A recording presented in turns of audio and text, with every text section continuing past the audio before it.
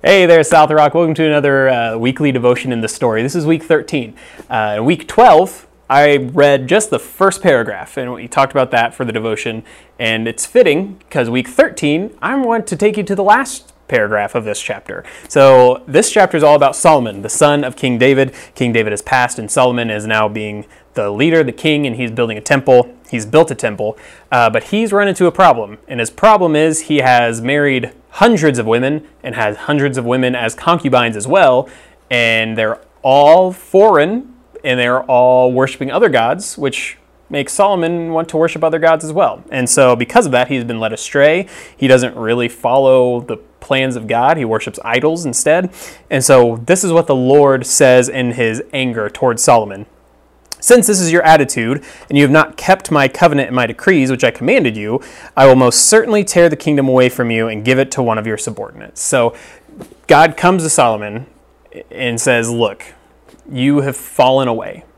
And because of your sinfulness and your complete lack of repentance, the kingdom is going to leave your lineage of this united kingdom, right?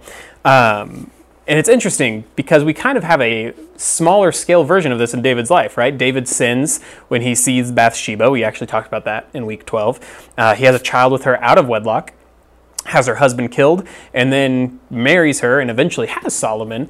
But after all that happened, David repented, and repented in a big way. He tore his clothes. He wept. He was brokenhearted for this child, the child before Solomon that Bathsheba conceived and who had died. And so we see these kind of examples. We have David, Solomon's father, who is repenting and is heartbroken over this, while we have Solomon, who just keeps adding to his sin. He just keeps marrying and marrying and marrying and marrying, and to the point where he has about 1,000 women that he is either married to or has as concubines.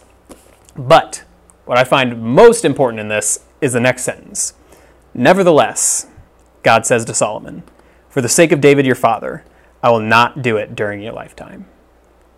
How amazing is that, right? So imagine being so faithful that you hedge in everyone around you from their own sinfulness, right? That's how faithful David was. God said, I am so close to your dad.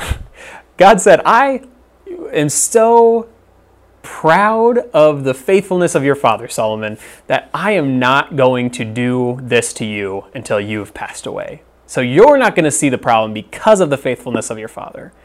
And so no matter how old you are, I doubt there's many 10-year-olds watching this video. So all you adults out there, whether it's children or grandchildren or just another generation, we have this opportunity to show our own faithfulness, show our glories to a coming up generation. And in that, we have the opportunity to do this and have this generation revel and enjoy the faithfulness that we pour out into them. And so that's really my question, is how can you better glorify God, but to another generation? Whether that generation is the one just below you. Maybe you're in your 40s and you're thinking, hey, I could pastor, I could shepherd a 20-year-old, that'd be fine. Maybe you're in your 60s and you're like, man, I would love to get involved with kids ministry. How can I pour out the glory of God that's in my own heart and give it to give it to a child so that they are raised in the Spirit of the Lord? And so that's really what I